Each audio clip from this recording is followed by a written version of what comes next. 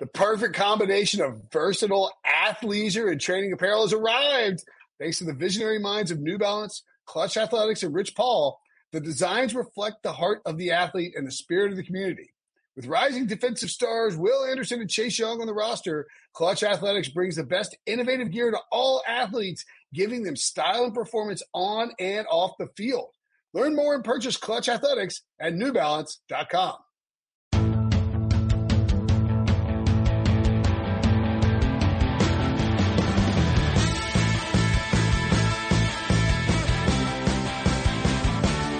Hey, Pick Six listeners, it's Debo, and when you hear my voice at the top of the episode, you know something went down in the NFL. So we recorded this episode on Friday, and 15 minutes after finishing, those wild draft trades were announced.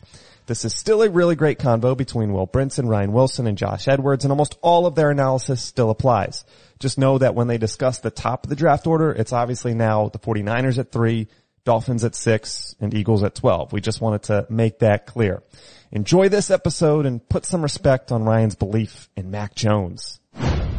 What's up, everybody? Welcome to the Pick Six Podcast, CBS Sports Daily NFL Podcast. I'm Will Brinson. I'm your host. It is Monday, March 29th, and that means it's time to talk some draft. We don't have a mock draft yet, or we don't have a mock draft on today's show, but we are going to look, we're going to take a different draft focus with Ryan Wilson and Josh Edwards. Make sure and check out the mailbag from Friday.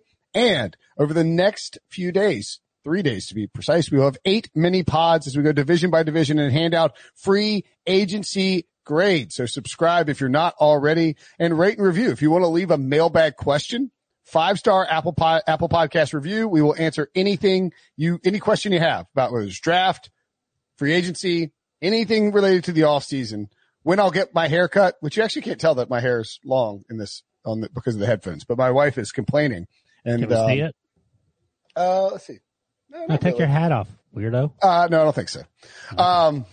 Hair plugs, clearly. By the way, it's still madness time in the sports world with the NCAA tournament as crazy as ever, but you're a diehard sports fan, which means you want to stay in the know with all sports, and that's where CBS Sports HQ is your streaming answer. Just think about what's on tap this week alone. NFL draft and all-season coverage. MLB opening day is Thursday? What? Bellator 255 Friday. Ooh, could have seen that coming. Golf picks and highlights, and of course, unmatched breaking news coverage. We could go on, but you get it. Sports never sleeps, and neither does CBS Sports HQ. It's available on your computer, your phone, via the CBS Sports app, and your connected TV. I leave it on all day. If you live and breathe sports, I'd tell you to do the same as well. I won't, of course, point out that Tebow, in writing that promo, completely glossed over the fact that the Masters are almost here. Feels like everything's kind of coming back a little bit back to normal, doesn't it? Anyway, joining me now, Josh Edwards, Ryan Wilson. What's up, guys? Hey. What's going on? I think the fans need to know that the hat that you're wearing is actually used to cover the glorious man bun that you've been growing over the past 6 months. There was a discussion. That's the first Josh talk. All right. Well, welcome to him. There was a discussion about a man bun on Thursday at my house. My mother-in-law came to town and she stayed for 9 hours. And, not that you were counting the minutes. Yeah, right. It's like, it's weird. It's, you should know one other 9. Actually, may have been closer to 10.5. Cause at one point I was like, I wanted to say, why don't you guys stick around for the 90? That way you get the full 12 hours in. Just kidding. So, very quickly, we're going to talk some pro day performances and discuss that. But very quickly, much to Debo's chagrin, I want to point out a couple of, because I happen to have some props available on my local here. These are not widely available right now, I don't think. But draft props there's like just a ton of value in draft props, in my opinion. I think that if you can sort of get ahead of the curve and follow the information. And obviously, it helps to know people around the league, know what teams are thinking and all of that. And we want people to win on these draft props. So, if you have a draft prop question, if you see anything out there, by all means, let us know. I was really surprised to see these, honestly, because I don't think that I don't think William Hill is offering draft props yet. I could be wrong, but they're going to be available some places offshore, et cetera. Oh, no, they are. They have Zach Wilson. William Hill has Zach Wilson versus Justin Fields. Zach Wilson is minus 440 to get drafted before Justin Fields. So they have some of those draft props available. First overall pick, Trevor Lawrence. I mean, that's, set in stone, all of that. And, they have a ton of stuff. First over offensive lineman drafted. All right. So we'll get into those in full detail eventually, but I just wanted to point out a couple that, stood out to me. First wide receiver drafted. I see, Jamar Chase. He's minus 175 at William Hill, minus 222 on my site. Devontae Smith plus 135 on both, and Jalen Waddle 5-1 for me and 7-1 on William Hill. We kind of all agreed in sort of talking about it that Jalen Waddle makes a lot of sense at that price, right? Yeah, no, I think so. And Josh, you can go ahead because you actually were making your case earlier. Yeah, I think it's similar to during the season, like when Frank Stanfield is on. You guys are talking about game flow when it comes to fantasy football. You have that same kind of principle with the draft because not only do you consider the overall talent level of these players, you have to consider who might actually be in the market to take a player at that position and which player might actually fill that role the best. So when you're talking about value, Jamar Chase is probably the top wide receiver in the draft. But if you're looking for value in these early odds, Jalen Waddle is a really good value at this point because he's going to be more of a fit for the teams that want to challenge the field vertically as opposed to just having the guy that can do a little bit of everything. So if you're looking for a guy that's strictly going to be able to take the top off the defense, Jalen Waddle is more of a fit. Yeah, and you think about it from last year, Henry Ruggs was the first wide receiver taken, and that was a surprise, right? I mean, most people thought it'd be CeeDee Lamb. I think Briscoe actually came around like a week before the draft. He was on the Henry Ruggs train. But Jalen Waddle, and Josh, I don't know if you agree with this or not, Jalen Waddle is way better than Henry Ruggs was coming out of Alabama. Henry Ruggs? He's a little baby. Henry Ruggs. No, I agree. I think Waddle's much better. Coming off the injury, so you have to deal with that. And then the other one that stood out to me was, first running back drafted. I guess the odds I thought they were crazy on #mylocal. Travis Etienne plus 130 and Javonte Williams 3-1. But at William Hill, there's actually, Najee Harris, the favorite, Etienne plus 110 and Javonte Williams 8-1. Josh, you pointed out Javonte Williams, a sleeper there, but certainly Etienne and Williams offering good value, right? Yeah, no question. I mean, Najee Harris is going to be 23 years old at the draft.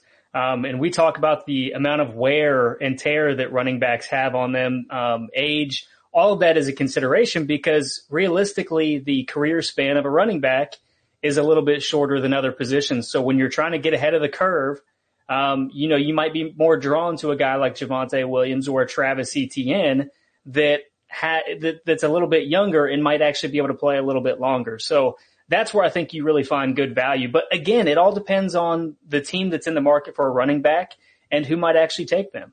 Yeah. So, sorry, go ahead, Wilson.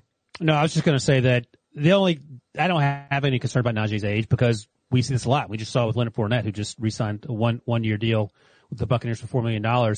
It's going to be one contract and done for most of these running backs. So he'll be 27, 28 or whatever when he's done, and that's it. He'll go on to his second contract, which won't be a big money deal because running backs, unless you're DeBar Prisco's term and airback, probably you're not going to get paid. And he doesn't strike me as an airback. ATN's probably closer. But if any one of those three guys went first, I would not be shocked. And I guess probably 18 is the starting point. That's when the Dolphins have their second pick.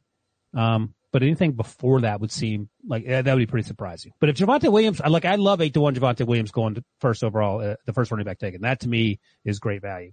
And it could be honestly, that could be a prop that you're sweating overnight because there's no running back goes in the first round. That wouldn't be entirely shocking. I don't think the first running back taken, or it has to be the first running back. No. It's just, I'm saying like if no running back is taken on the first day, that would carry over to the second day. And then you would, gotcha. Yeah. But it was like, T Higgins over under last year. You're thinking you got it and then oops, he gets you on the first pick of the second round. Right. I at least looked at Rondale Moore, by the way, 65-1 first wide receiver taken. I don't think it happens, but his pro day at Purdue, Wilson, certainly gave people a little bit of pause in terms of the numbers, right?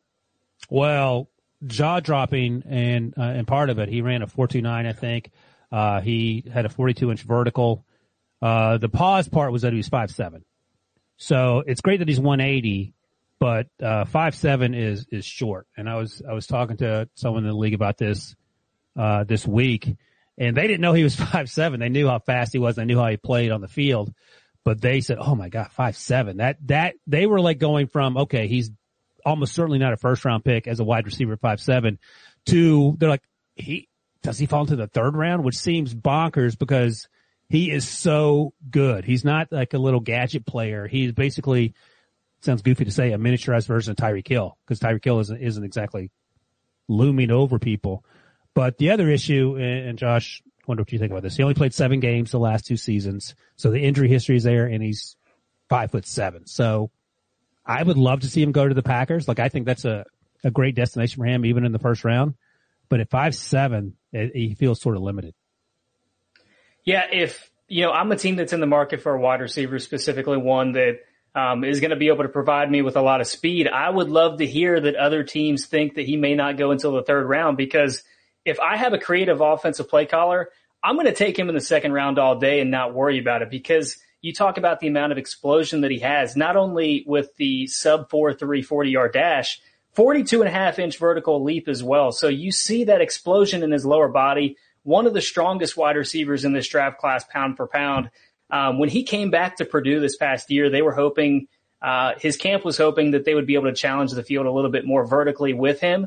We didn't see that. So I don't know if that's something that's going to be a part of his game moving forward. I think you can bank on him being used more in the misdirection, the jet sweeps, end arounds, all that kind of stuff, and work on getting him in space. I think that's his sweet spot. But the Packers are a really good fit, because I think back to when Aaron Rodgers had Randall Cobb. Cobb was not nearly as fast as Rondale Moore, but just a really fluid mover, really natural motions, was able to do things with the ball in space. That's who Rondale Moore is, but a little bit quicker. So if you give him a guy like that to pair with Davante Adams, I think you're cooking with gas at that point. I mean, I know he's no Will Fuller, but Davante Adams and Rondale Moore is a pretty good combination, if you ask me. By the way, hold on. We need a bell for every time Josh mentions a Kentucky player, because he got that in early. He got in Randall Cobb. More importantly, Josh has made multiple references in the first 15 minutes of this podcast to things that happened on this podcast. As I've noted, that's how you keep coming back.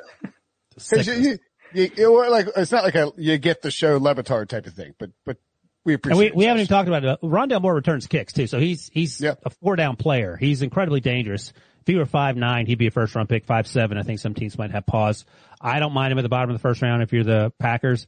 I don't mind him in the middle of the first round, for being honest about it. I think Josh is right. You find ways to use him. My only concern, if I'm Green Bay, to pass on him, what if the Chiefs take him? Like, what if they take him at the bottom of the first round? Then what? Yeah, I mean, that's fair, because the Chiefs have added, Kyle Long and Joe Thuney. We assume that they're probably going to take a lineman at some point. Maybe they bring back Mitchell Schwartz. We'll see what they end up doing in terms of the offensive line. But I would never put it past Andy Reid to toss another offensive weapon in the mix in terms of what he wants to do. But yeah, if you were setting his over under for where he gets drafted right now, I think coming into his pro day, it was probably something along the lines of like 30 and a half, maybe. I was going to put it at 40 right now.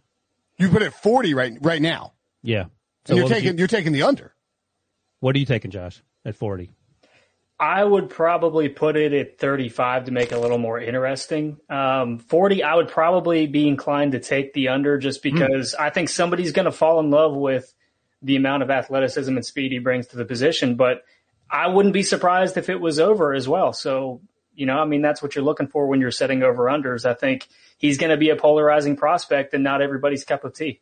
I do love that, like, Josh quasi-dunked on you there with, like, I'd say at 35 and a half. That's a little more realistic, Ryan. Josh spent the last 2 days writing jokes, and was Steve told me he's coming to the podcast. Look, 5'7", 180 is not exactly, he's played 7 games the last 2 years, too. So, is Deshaun Jackson just the comp? Is that what we're looking at here? I think he's sort of a smaller version of Tyreek. I think he's that explosive. He's bigger than like Deshaun's slight.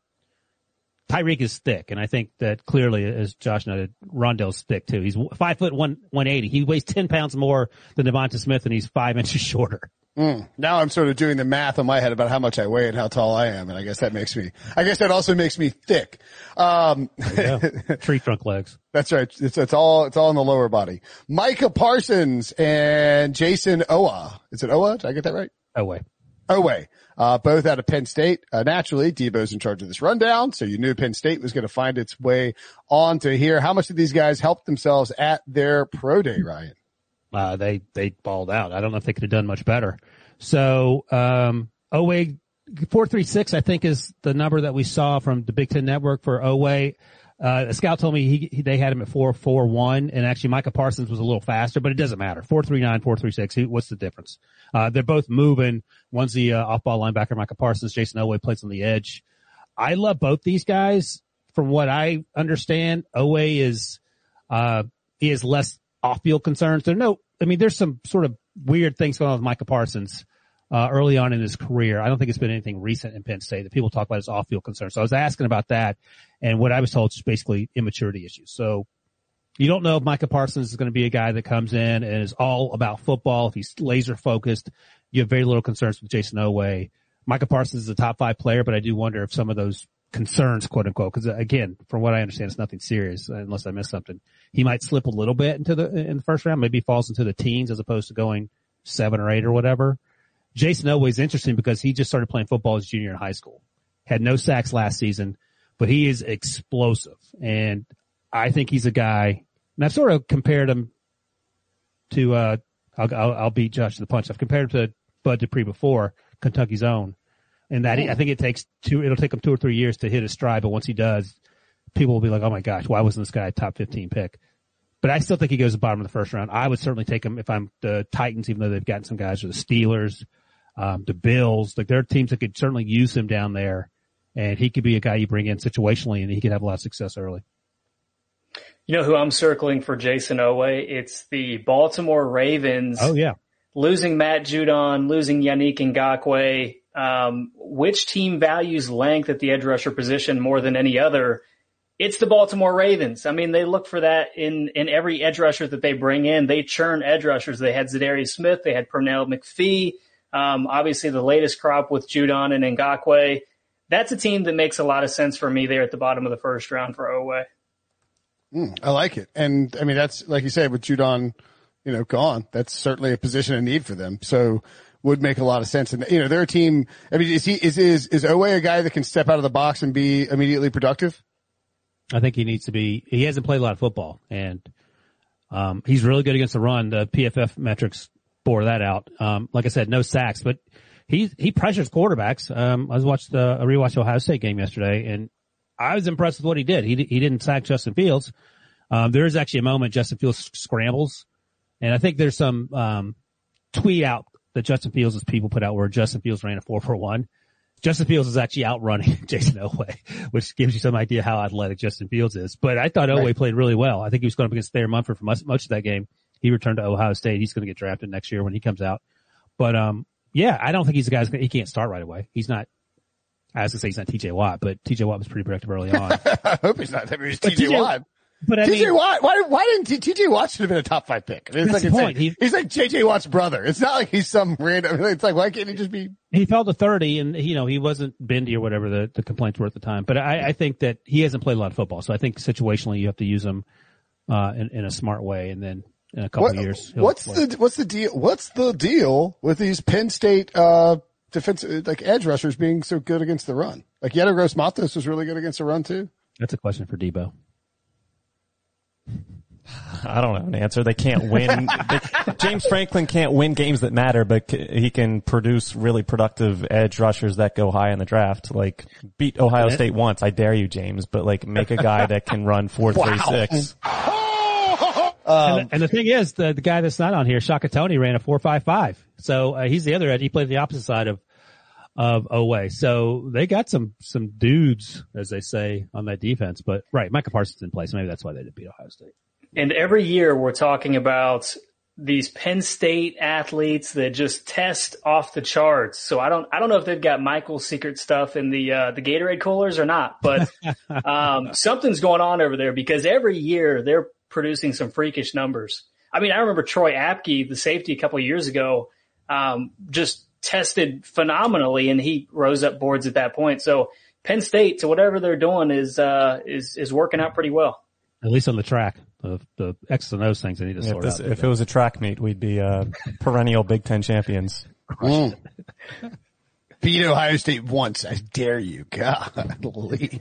He beat them once, just to be fair, so people don't come at me. One time. Was that the late night game? Yeah. Like a crazy ending? Yeah. Blocked punt. That's right. Ooh. Good old days. Marcus Allen, your boy on the Steelers, right? Ooh, yeah. He's the only one left on the defense. Yeah. I remember watching that game. We were out at my buddy's house camping out. Back when you could hang out with other people. Trey Lance had a pro day for North Dakota State. Measured 6'3", just under 6'4", 224 pounds with 9 1/8 inch hands, 31 1/2 inch arms, and 76 3/4 inch wingspan. Did his pro day, Josh, do anything to move Trey Lance up or down your quarterback list? Honestly, no. Pro days for me, it's if you still have remaining questions, you kind of validate or deny some of those claims. But we really shouldn't be learning too much from these pro days at this point. I mean, we've watched several games of each of these guys. Trey Lance is obviously a little different because he only had one game this past year. Several is accurate with Trey Lance. I mean, it's literally several. Well, when I say several, you're basically watching the compilation of his collegiate career because he had one this past year and only a year of starting experience before that. So, you kind of have to go back a couple of years. But I mean, the pro days are constructed to where they're going to accentuate a player's strengths. So the questions that you have as a quarterback, you're not going to see that during a pro day. Yeah, no, that's exactly right. And it was scripted, and I always go back to the 2014 pro day for Johnny Manziel, where everyone was losing their minds because, as Brinson reminded us, he was wearing camo, and as I point out, he was wearing a freaking helmet. George W. Bush was there. Zinging balls around. We're blasting rap music, but W is there. It's it was crazy. It's a carnival atmosphere. And, in hindsight, it should have been yet another red flag for Johnny Manziel that was his pro day. So, I mean, Trey didn't have a lights out pro day. It was fine. Some balls were dropped, some passes were thrown. No one cares. And I think Mac Jones' pro day, we'll talk about him in a second. He wasn't lights out, but you know what you have. I will point out to this interesting, stat, if you will, from Jordan Reed of the Draft Network. He put this in one of his mock drafts, and I just made a note because it's really good. So 17 career starts for Trey Lance. The only quarterbacks that have started 17 or fewer career games and have also gone on to been first round picks: Kyler Murray, Cam Newton, Dwayne Haskins, Mark Sanchez, Mitchell Trubisky. So, that's a varied list. Kyler and Cam are obviously at the top of the list. Dwayne is at the bottom of the list, and Sanchez and Trubisky are in the middle. So hopefully you get something better than Dwayne, and fingers crossed you get something like Cam, but I don't know. But the thing about that is Kyler starts were limited because of Baker Mayfield. Cam's starts were limited because he just transferred in after 1 year and they ran that crazy Gus Malzahn offense. Man, that's a red flag. And also, they all played Power 5 football. Right? Yeah, they all did. So FCS is the other thing. So I don't know, Josh, what are your concerns with Trey Lance? What's your floor for Trey Lance? Is it worse than Mr. Trubisky? Jeez. Yeah, that's setting the bar down there, and we can pass some blame off to Chicago as well, but that's probably fair. I mean, just because we haven't seen a whole lot from Trubisky, he's still got plenty of career ahead of him. Maybe he turns it around, but what we've seen so far hasn't been that impressive. Trey Lance, it really is all the inexperience that he has in the position, because so much of learning the position and playing the position is experience and, knowing how to read the defenses and, working through your progressions and all that stuff. And, to Trey Lance's credit in North Dakota State, they do a really good job of putting those players through what's very closely identified as a professional type, week. They go through, the reading of defenses, the film study, they go through all of that stuff. So he's not some guy that's coming in not knowing how to read defenses. I mean, he's a smarter quarterback than probably what many give him credit for, because he has been putting in the work, not only while he was at North Dakota State, but even since then. So, the idea that he may not even be able to come in and play early, I think is probably a little bit outdated, especially when we consider that most quarterbacks taking that early are thrust into a starting position right away anyway. So, I don't think he's as raw as maybe what it comes across, but there's no substitute for live experience. So there is going to be some bumps and bruises along the way, but from a knowledge standpoint, I think he's going to be equipped to potentially start week 1 for whichever team drafts him. I think that shouldn't be undersold, the part about him being really smart and what he was asked to do at North Dakota State. And the fact that he's been working this entire time getting better with tuning up the things, but tuning up like his drop and his arming, all that other stuff that he's working with Quincy Avery on. He's also been working with Paul Alexander, who was the former Bengals offensive line coach, just to know blocking schemes and to know what each of the alignments are. I mean, his depth of knowledge is actually really impressive. And, to seek out a guy that's going to be able to coach him up on blocking schemes, I think is, pretty well ahead of the curve in terms of professionalism. And I'll just say this quickly. I think Josh is right. The big thing is lack of game experience. And if he's there in the 20s, I would be ecstatic if the Steelers. Trey Lance there in the 20s? Who knows? You don't know. What's his over-under right now? It's like 10.5, right? You have to understand, like, we're in a bubble. Like, we're in a Twitter draft bubble. So we hear the same things over and over again. So Trey Lance could fall into the 20s. Like, we don't know what every NFL team is thinking. And I know I've told you previously that I've talked to at least one team that thinks he's the 5th quarterback. So just because Twitter says he's the 2nd quarterback or the 3rd quarterback, it only takes, teams interested in other players ahead of him, whatever it is, offensive lineman, wide receiver, whatever, that maybe, he gets to 17, 18, 19, and then you start thinking about it. I also think that we're in I think that misinformation and information from teams with no pro days, with no combine is a lot lower than it has been in years past. Does that seem fair? What does that mean? Like usually you get to the combine and you're hearing buzz about tons of stuff. And then you start these teams with these pro days and the buzz is flying around. I mean, there've been pro days happening and the teams have been there, but there's not nearly as much interaction just because the pandemic is still, going on. I mean, it's, it hasn't gone away, even if, it feels like things are opening back up. I mean, so I guess like the flow of information this year feels much different than it ever has before. Like normally you'd have like Trey Lance shoots up to the 2nd overall quarterback or 2nd overall pick. Like it just feels very different from years past. Yeah, I think that's right. Maybe it picks up leading into the draft. I mean, we'll see. Is Mac Jones a future Hall of Famer or a future commercial real estate broker? We'll tell you next after the break. The all-new Hyundai 2024 Santa Fe is equipped with everything you need to break free from the dull work week and embark on an adventurous weekend with your family. The all-new Hyundai Santa Fe's features like available H-Track all-wheel drive, standard third-row seating, available dual wireless charging pads, ensure you can take on any adventure. Available H-Track all-wheel drives you can take on the dirt trails and kick up some mud. Standard third-row seating so your whole family can experience the thrill together. Available dual wireless charging pads so no one gets stuck in the great outdoors with a dead phone. Whether you're tailgating out in the dirt lot, Carter Finley, shout out Carter Finley, or whether you're whitewater rafting, taking the entire family on an adventurous trip, maybe you're out camping in Mount Rogers. I used to go as a kid. Wish my parents had a Hyundai Santa Fe. The Hyundai Santa Fe is perfect for your family outing. Learn more about the all-new Hyundai Santa Fe at HyundaiUSA.com. Call 562-314-4603 for complete details. Robert Half research indicates 9 out of 10 hiring managers are having difficulty hiring.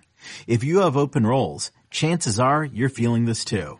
That's why you need Robert Half. Our specialized recruiting professionals engage with our proprietary AI to connect businesses of all sizes with highly skilled talent in finance and accounting, technology, marketing and creative, legal, and administrative and customer support. At Robert Half, we know talent. Visit roberthalf.com today. All right, Mac Jones had his pro day at Alabama, along with 17 or 18 other future NFL players. Right. Because that's how Bama rolls. What did you think about Mac Jones? You referenced it a little bit earlier, Wilson, but what did you think about Mac Jones' pro day? And two, how high could Mac Jones go? So first of all, I think he can be both a Hall of Famer and sell commercial real estate. That's how good Mac Jones is. He does look like a commercial. Like if you ran into him at the local brewery and he was like coming off like some big, warehouse deal, it wouldn't be shocking at all. Like that's he would have a sport jacket on. He would have his tie loose and he'd have on khakis and loafers. No tie. It's a light blue button up with a blazer. Yeah, that's right. That's his lot in life if he didn't realize he could throw a football overhand. So here, I was looking up Mac Jones's numbers just to double check. So Tom Pelissero, NFL Network, tweeted this out. These are the numbers from the pro day submitted to the league. So he's 6'2.5", just a little bit higher than that, 217. His 40 times were 4.72 and 4.68. Pretty good. What? Vertical. Look at that. If that guy lost that pot belly, he could run a 4.4. His vert was 32. His 3-cone 7.08. Oh, that's right. So here's a tweet that someone sent out. Connie Carberg. I don't know what she does, but she tweeted this out. Well, I'm trying to make sure if she I don't think she covers sports, but she tweeted this out nonetheless. Mac Jones' vertical at 32 inches beat Baker Mayfield, Sam Darnold, and Patrick Mahomes, and only a half inch less than some guy named Deshaun Watson. His 40 was faster than Mahomes, Baker, Darnold. Josh Allen ran a 4.75. Justin Herbert had a 36-inch vert, which is 4 inches higher, and a 4.68 40, which is comparable. Lamar and Joe Burrow didn't test when they were coming out. Who cares what your 40 is? No, my point is that you look at Mac Jones. He's more athletic than we probably. That guy's running a 6-second 40. Right. So that's been sort of the talking point since December pretty much about how he's garbage and all this. I like him a lot. And I was talking to a team this week that has him ranked as their number 2 quarterback. Behind, Trevor Lawrence, of course. So, I mean, like I said, we talk about things in the media and NFL teams don't always talk about the same thing. So sometimes things are different. It is funny how people get so angry though on Twitter if you say something that's not in line with every single person, on Twitter. So that's why I keep putting Mac Jones in the top 5, and I won't put him to the Eagles because I know Debo doesn't like it, but I'll be thinking it.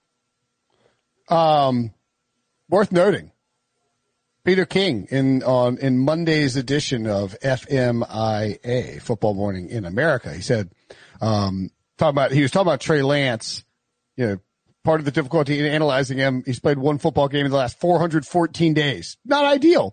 And he had a terrible game, even though they beat, Central Arkansas. And then he points out, he says, I mentioned this because one NFL coach whose team is in the market for a quarterback this offseason told me the other day Lance scares him. Quote, he's a guy we all needed to see more of for a lot of reasons. And then Peter King added, I wouldn't be surprised if Lance is passed by Mac Jones in the first round come April. There you go. I think this, there is something to that. And I don't even know if it's necessarily that Mac Jones is better. And I'm not saying that he is or isn't. It's a high floor. He's a high floor, and as you pointed out on the podcast, Wilson, NFL teams are risk averse, and there is nothing riskier than taking a guy like Trey Lance. Even you can be excited about him, his athleticism, his intellect, all of that. The guy has played one football game in over a year and a half. That's insane. And Mac Jones, meanwhile, has been on TV a billion times because Alabama rolled to the national title. And yes, selling warehouses. Yeah, he's on billboards, heading down I-40. He's surrounded by a ton of talent. Jalen Waddle and Devontae Smith, ridiculous there, right? Najee Harris. We're talking about multiple first rounders that he's playing with. But I do think that a high floor with better athleticism than we give him credit for, maybe it's possible that Mac Jones is Wilson, you need to slam the table harder for it. You need to be writing articles. Josh wants to rebut that. Okay. Well, I will say he alleviated some concerns with the 40-yard dash, so I feel a little bit more comfortable, at least with him going in the first round. I would still take, those other 4 quarterbacks above him, but I also understand the line of thinking that says, he has a higher floor. We know more about him than what we know about these other quarterbacks. So those that are risk averse, it's the devil that you know versus the devil that you don't, So if you're more inclined to take less risk and bring in a guy that's going to help you compete this year, then Mac Jones is probably the better fit for you. You talked about his pro day. He did miss a couple throws down the boundary, but in his defense, he wasn't throwing to Jalen Waddle and Devontae Smith and all those first-round picks that we just mentioned. He was throwing to tight ends Miller Forristall and Carl Tucker. So it's a little bit different in terms of the type of speed that he's accustomed to down the boundary. So that's my defense for Mac Jones. I will say I'm coming around to him a little bit, but I'm not quite in the same boat as Ryan is yet. Let me tell you this. I think, Prince, maybe I said this to you, maybe I said it to someone. I think I said it on the radio. If Mac Jones had Tua Tagovailoa's body type, no, we wouldn't be having this conversation. Like Mac Jones at his pro day had his shirt tucked in and his britches pulled up to here, like just under his breastplate. He looked like an old man going to the beach. Right?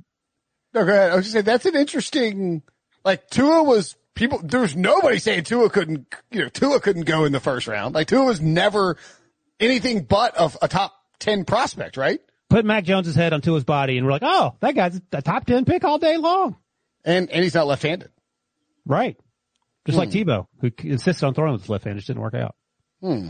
That's an interesting point. That's an interesting, that's an interesting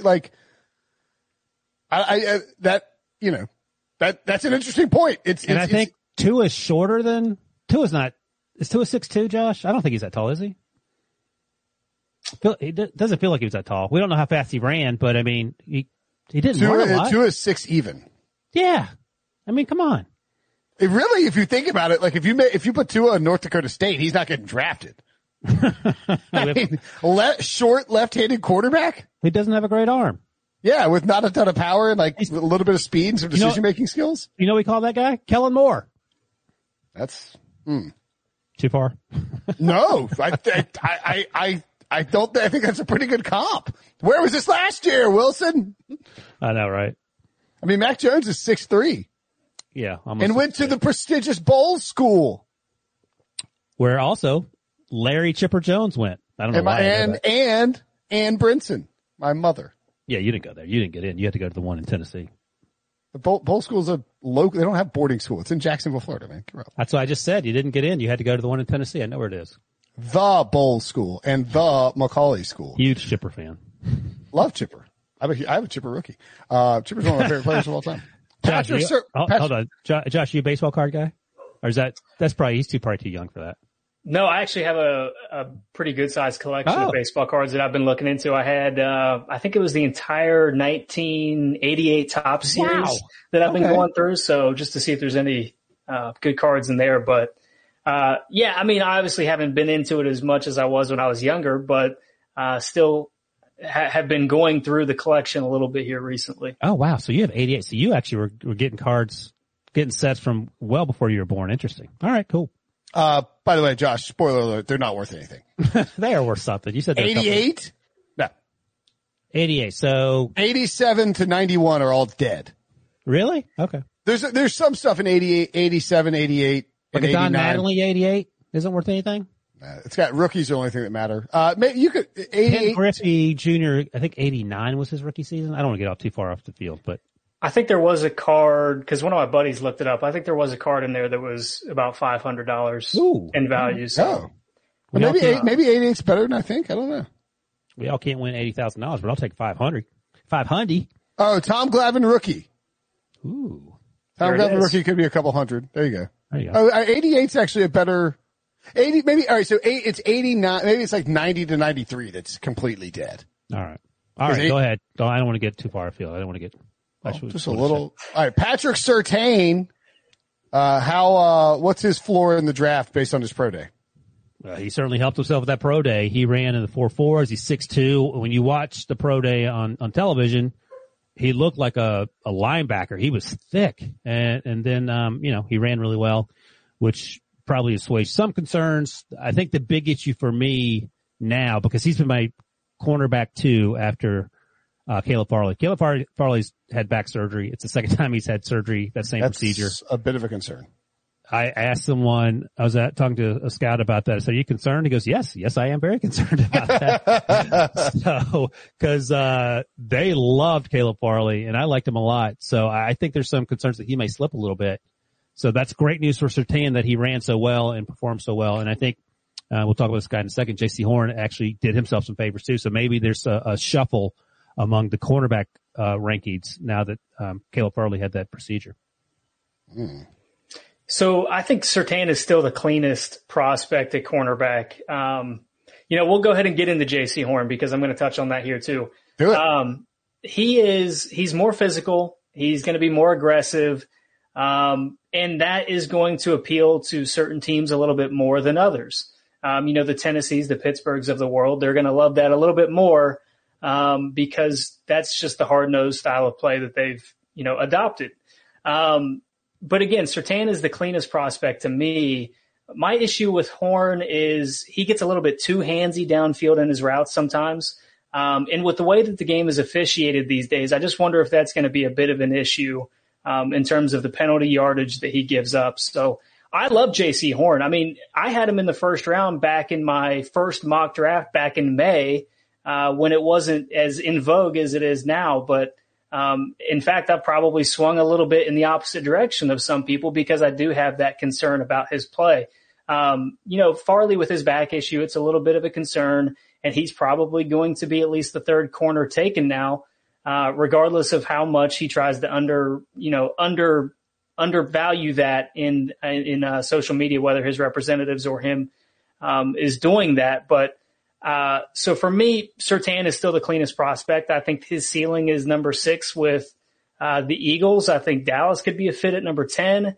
And I'll say that I think J.C. Horn might be a fit for the Chargers at 13. With Brandon Staley, I think he looks for that a little bit more. He's coming from a defense that had Jalen Ramsey, in Los Angeles, who has a little bit of that dog to his game. So, J.C. Horn, I think is a guy that potentially makes a lot of sense there. So Josh actually stole my thunder because I think in this mock draft that we have to do next week, which will be multi-rounds for all of us, I'm going to have Caleb Farley drop into the third cornerback because of this. And I've had him going first. He's been my number 1 cornerback every time.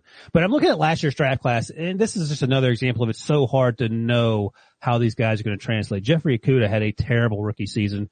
Part of that was injury. Part of that was probably Matt Patricia. We can blame him just because I like to do that. But I'm sure he wished he played a lot better. I'm sure he's planning on doing that. But he didn't play like the number 3 overall pick. C.J. Henderson had his ups and downs. A.J. Terrell, my lasting memory of A.J. Terrell, who I thought actually had a pretty good season overall, is that he dropped that interception in the end zone against the Chiefs that would have won that game. They would have beaten the Chiefs. I think it was week 16. And Jeff Gladney struggled. He was outplayed by Cam Dantzler, who was, I think a 3rd round pick. Yeah, he went to 3rd round.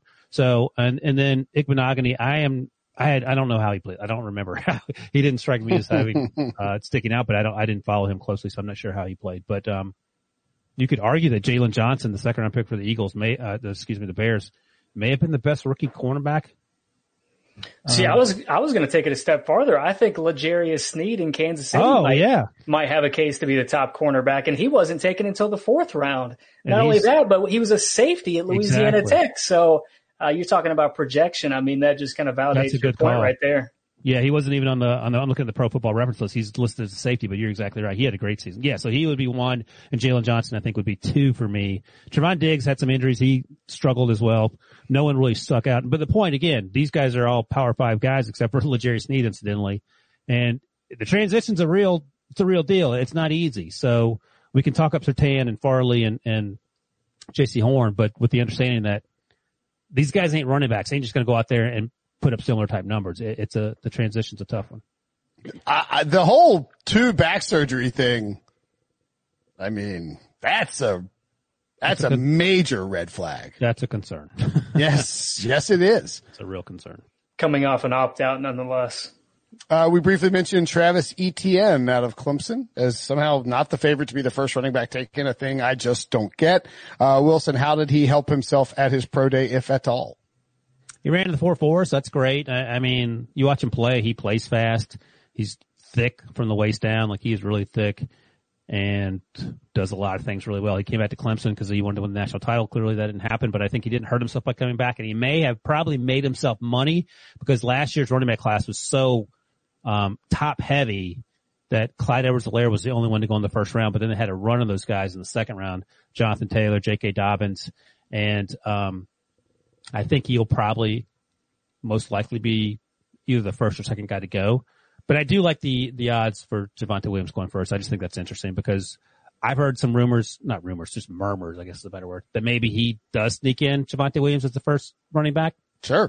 Nothing definitive, but I think I like Najee more than most people. I don't know how NFL teams feel about Najee. I haven't talked about him as a first round pick, but Etienne and Javonte Williams are, I think it's fair to say, more dynamic than Najee. So Javonte is one of my guys because he plays the position with a linebacker's mentality. I mean, he was a linebacker in high school, so the way that he approaches the game, I think, is a little bit different than some of these other players. Travis's pro day, I mean, he hit that sub 4.5 number in the 40-yard dash, so that's pretty much, what you needed to see. I mean, his tape bears everything else out. He's improved a lot as a pass catcher. Very quick, very explosive. He's got the burst that you look for in the position. So there's a lot to like about Travis Etienne. I would be comfortable with Najee or Travis or Javonte, any one of the three being the first running back off the board. Okay. Upcoming. Oh no, I'm sorry. Azeez Ojulari. Got it. Bang! Out of Georgia, 26 reps on the bench, 10 feet, 7 inch broad, 4.62, 40-yard dash.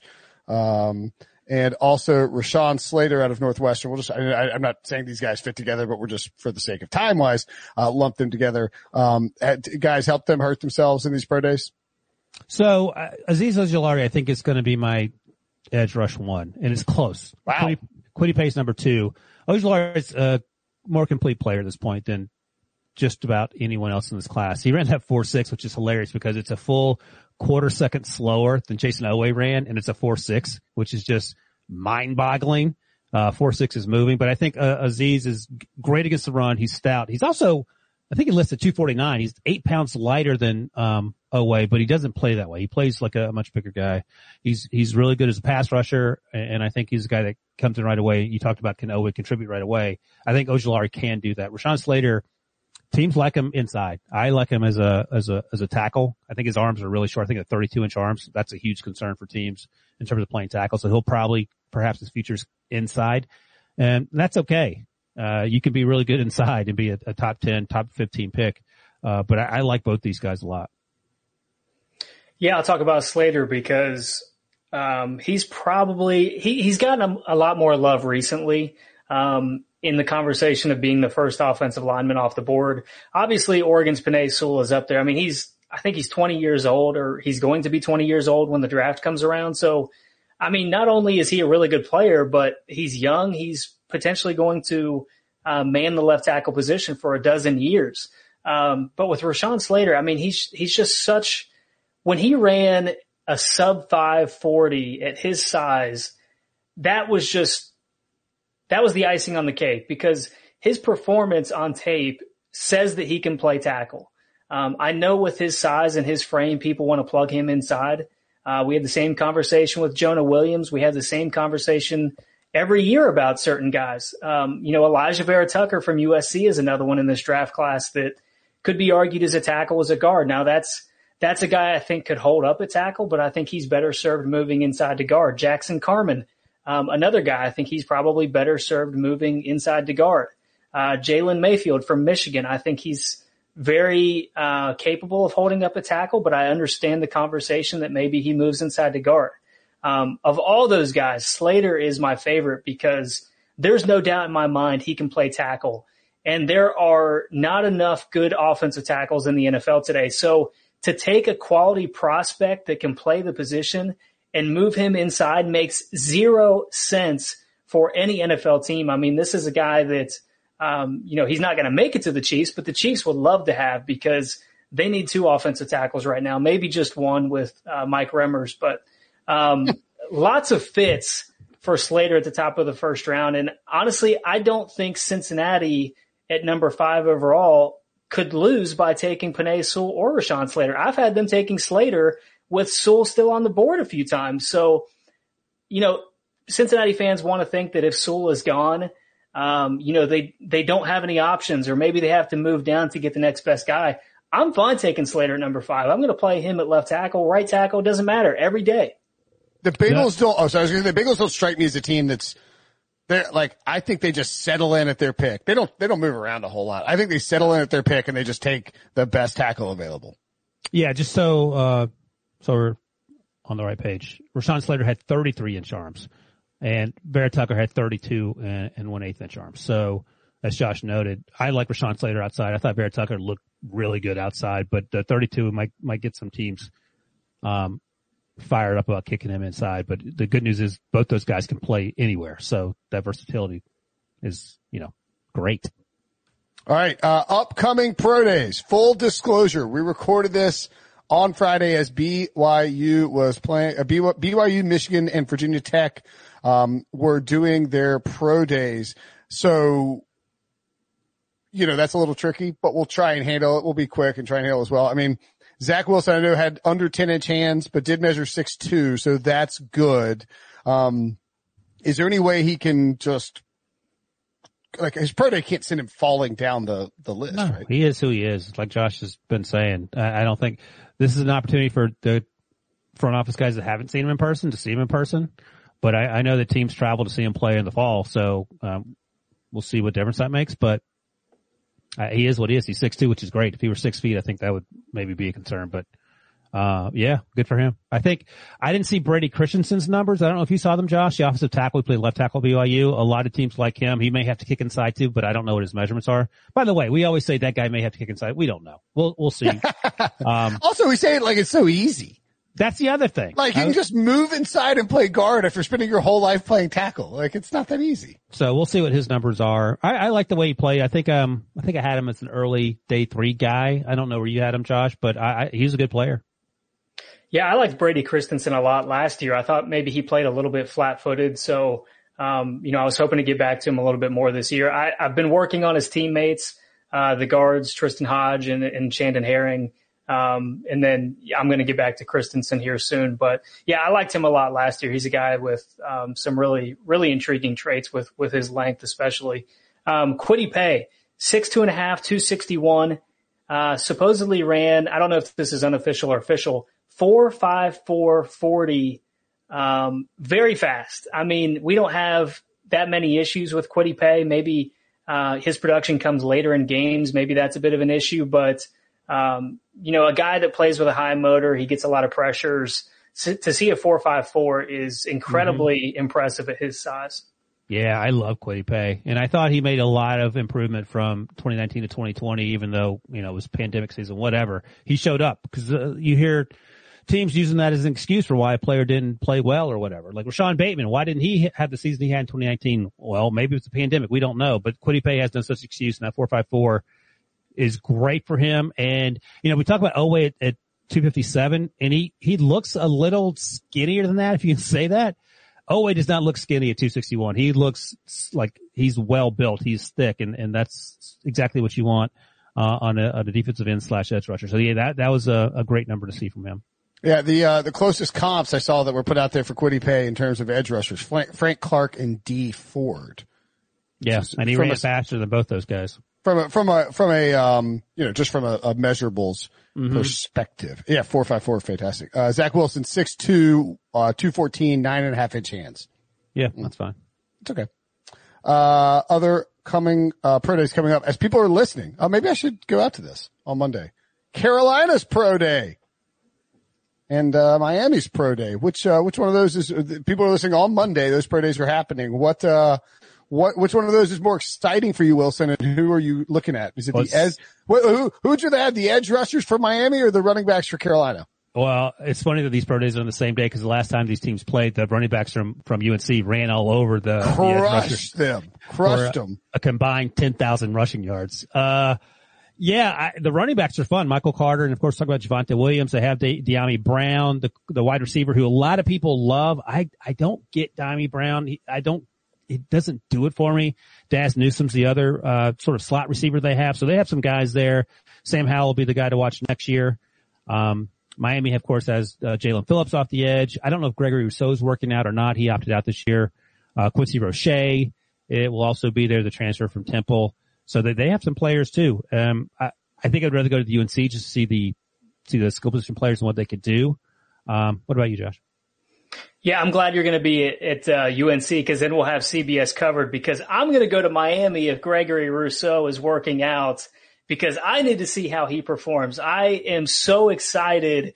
Are you close enough to Miami, or are you just messing around? No, I'm just messing around. Yeah, I'm probably not going to go over to Carolina. It's like a 45-minute drive to Chapel Hill. I'm too. Yeah, you're a little closer. You know, maybe I'll take a flight down to Coral Gables and get my camping chair out, set up in front of the stadium, and wait for it to open. But I'm incredibly excited. I mean, this is a guy that has been off the radar for quite some time. You know, everybody wants to talk about where his production came last year, which was primarily over the center. And you would expect a quicker edge rush kind of guy to be able to beat a center. I mean, that's natural. So everybody says that his numbers were inflated. He's been working with Chuck Smith in Atlanta to work on his pass rush moves. So I'm excited to see how much he has improved, because from a raw athleticism standpoint, a former wide receiver, this guy has as much potential as any other player at his position. So if he comes out and he checks the boxes, I'm sure he's going to test off the charts.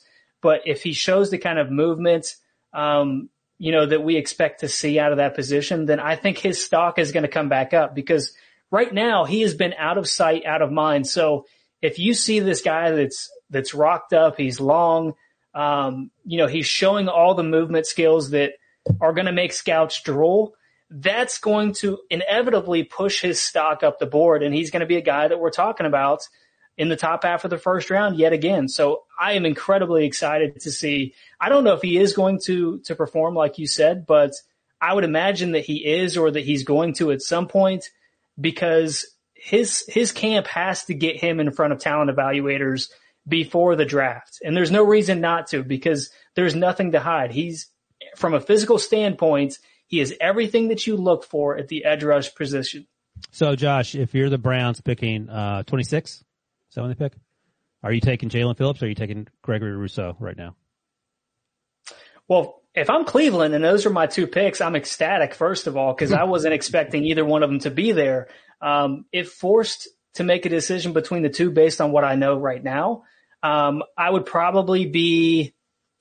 See, the thing with Phillips is he's got that concussion history, and there's a little bit more there than just the tape too. So either way, you're taking a little bit of a risk, but I think you know a little bit more from Phillips right now than what we know about Rousseau. So I might be more inclined to take him there. I think that's the way I'm leaning to. Well, we'll see. If Rousseau comes out there and balls out his pro day, we'll be having another conversation. Rousseau feels like a dude who could shoot up a board based on a crazy athletic pro day. If he runs a 4.48 or something, then you'll hear the Twitter world will explode.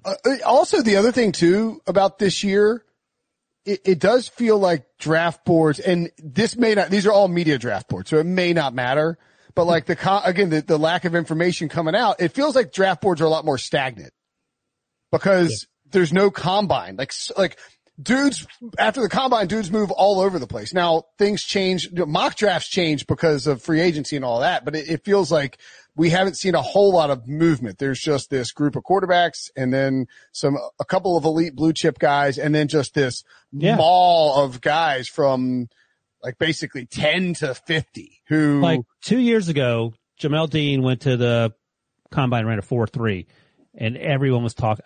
Were people talking about Jamel Dean as a day two guy before the combine? Cause I don't feel like they were, Josh. No, I don't, I could be wrong, but I think you're correct. I don't think he was. He ran a 4.3 and everyone's like, oh my God, this guy from Auburn. And he has an injury history and whatever, but he's been part of that secondary that's been so good. And NFL teams knew about him, but the media sort of caught on later because the guy, oh my gosh, he ran a 4.3. Yeah. So that, like a crazy great pro day in like a post. And also one thing to note, like, for these Miami and UNC pro days, I don't know how much this is worth, but like there's going to be NCAA tournament games going on then. I'm serious. That what does that mean? Well, I mean, it's just does it garner as much attention? Oh yeah. Well, I think these regional, like I'm calling it regional, these pro days at these schools aren't even garnering as much attention anyway. I don't feel like the Alabama pro day got a lot of national because we're sort of in the middle of March Madness. So I don't know. Yeah, I don't know. It just feels like because there was no, I don't know. I'm not saying. But you're right. In the combine, we devote a lot of time to it on HQ. I mean, Ali Marpet was nobody until the combine. And NFL Network, I think, I don't know if ABC televises it or not, but NFL Network televises it. It's a 3 or 4 or 5 day event. And also you have everyone there together. So you can see sort of on some level the competitive spirit between the cornerbacks group. Whereas at a pro day, you have 5 guys there and, their teammates, they know each other it's all designed to benefit the prospects. The combine is more like a test. Yeah. All right. So here are the pro days we have coming up this week. Oh my goodness. We're already almost in April. Amazing. Leading into Easter, we have Ohio State, Washington on March 30th. March 31st, Florida, LSU, and Notre Dame. April 1st, Oklahoma State, and April 2nd, Oregon. Josh, as our guest and not the regular on this podcast who's been stuck with me for 15 years, I will give you first choice of one prospect to look out for this coming week from any of those pro days. Yeah, we talked about Gregory Rousseau on the 29th, the guy that opted out this past season.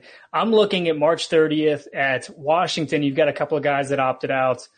Defensive tackle Levi Onwuzurike, and you've got edge rusher Joe Tryon as well. I'm very curious to see Joe Tryon because I love his effort on tape. He's got really active hands. I think he could use them a little bit better in terms of his efficiency. But I love what he shows on tape, and I think he's got a really high ceiling at the position. So I'm curious to see how he tests. Yeah, then there's Elijah Molden, the slot receiver for Washington, who Onwuzurike described to us on the Pick Six podcast as the smartest guy he's ever played. He compared him to Honey Badger, which I thought was really nice. Wow. And Keith Taylor, the cornerback, who I don't think he had a career interception, but he had a really good Senior Bowl. He's long, and I feel like he has a chance to continue to impress people. But the pro day I'll mention is April 1st, Oklahoma State. So Tevin Jenkins, the right tackle, who can also play left tackle. I love him. He plays angry. He plays with an edge. Tylan Wallace, the wide receiver. I think he plays much stronger and bigger than he actually is. I don't know if he's 6 feet. I have to check his numbers from the Senior Bowl. But I like his game a lot. And then Chuba Hubbard is the running back. Yes. I love Chuba Hubbard's a monster. So, he's fun. Those are 2 fun skill position players, and Tevin Jenkins is I feel like, if there's gonna be a first round pick out of the group coming out of Oklahoma State, he will definitely be that guy. I'm going to give you a bonus one before we get out of here. And, before I do, Tylan Wallace is going to be a name that we're talking about a lot more, leading up to the draft, because I think he's going to have a really nice pro day. And his tape backs up him being a possible first round pick. March 31st. Ryan set me up earlier. It's the Kentucky Wildcats. We get to see linebacker Jamin Davis and cornerback Kelvin Joseph go to work. I'm hearing that Kelvin Joseph is probably going to run in the 4.3s. And Jamin Davis is going to test pretty well too. So, look out for some fireworks in Lexington next week. One quick thing before we get out. So Kentucky's March 31st. Yeah, as long as Debo knows that it's not me that's sending the podcast, that you guys. So who you taking? Jamin Davis, or who also is having the pro day March 31st? LSU's Jabril Cox, because they remind me of each other in a lot of ways. Jabril Cox transferred from North Dakota State to LSU, and I thought he made himself a lot of money doing that. I thought he played really well. Yeah, I'm taking Jamin. I think his ceiling is a little bit higher. He is this was his first year starting. He was kind of thrust into action. His knowledge for the game has improved every single year. A guy that has missed one meeting in his time at UK, and that was because he missed the text that the time had changed. He's very accountable. He's very coachable. And he's a guy that has interviewed very well with teams up to this point. So I think he's probably going to be a lock for the top 40 when it's all said and done. I like that. I'm not going to bang somebody for missing a text when you change the time. Like the guy was going to be there on time with the original time, and then you text him to say the time has changed. Come on. Shocker, Brinson wouldn't get upset at that. Debo's across the room. Oh, I can't say it. Oh, Debo ruined the audio. You hate to see it. No, leave your mic open. That'll be good. Let me say quickly, Debo heard you make that point, he raced across the room, fell over, knocked over some chairs. Absolutely. What do you got to do? All right, great stuff, fellas. Tons of pro days, tons of draft content, tons of pro days this week, tons of draft content coming up. We'll, of course, have you covered with all of it on CBS Sports HQ, so make sure and check us out there. Josh, as always, a pleasure, buddy. Wilson, talk to you guys soon. The baseball season is in full swing, which means you need to listen to Fantasy Baseball Today, part of the CBS Sports Podcast Network. Join Scott White, Chris Towers, and me, Frank Stample, every weekday as we recap every player from every game. We'll talk waiver wire ads, drops, players to trade for, prospects who could make an impact, and everything in between. Make sure to download and follow on Apple Podcasts, Spotify, the Odyssey app, and everywhere else podcasts are found.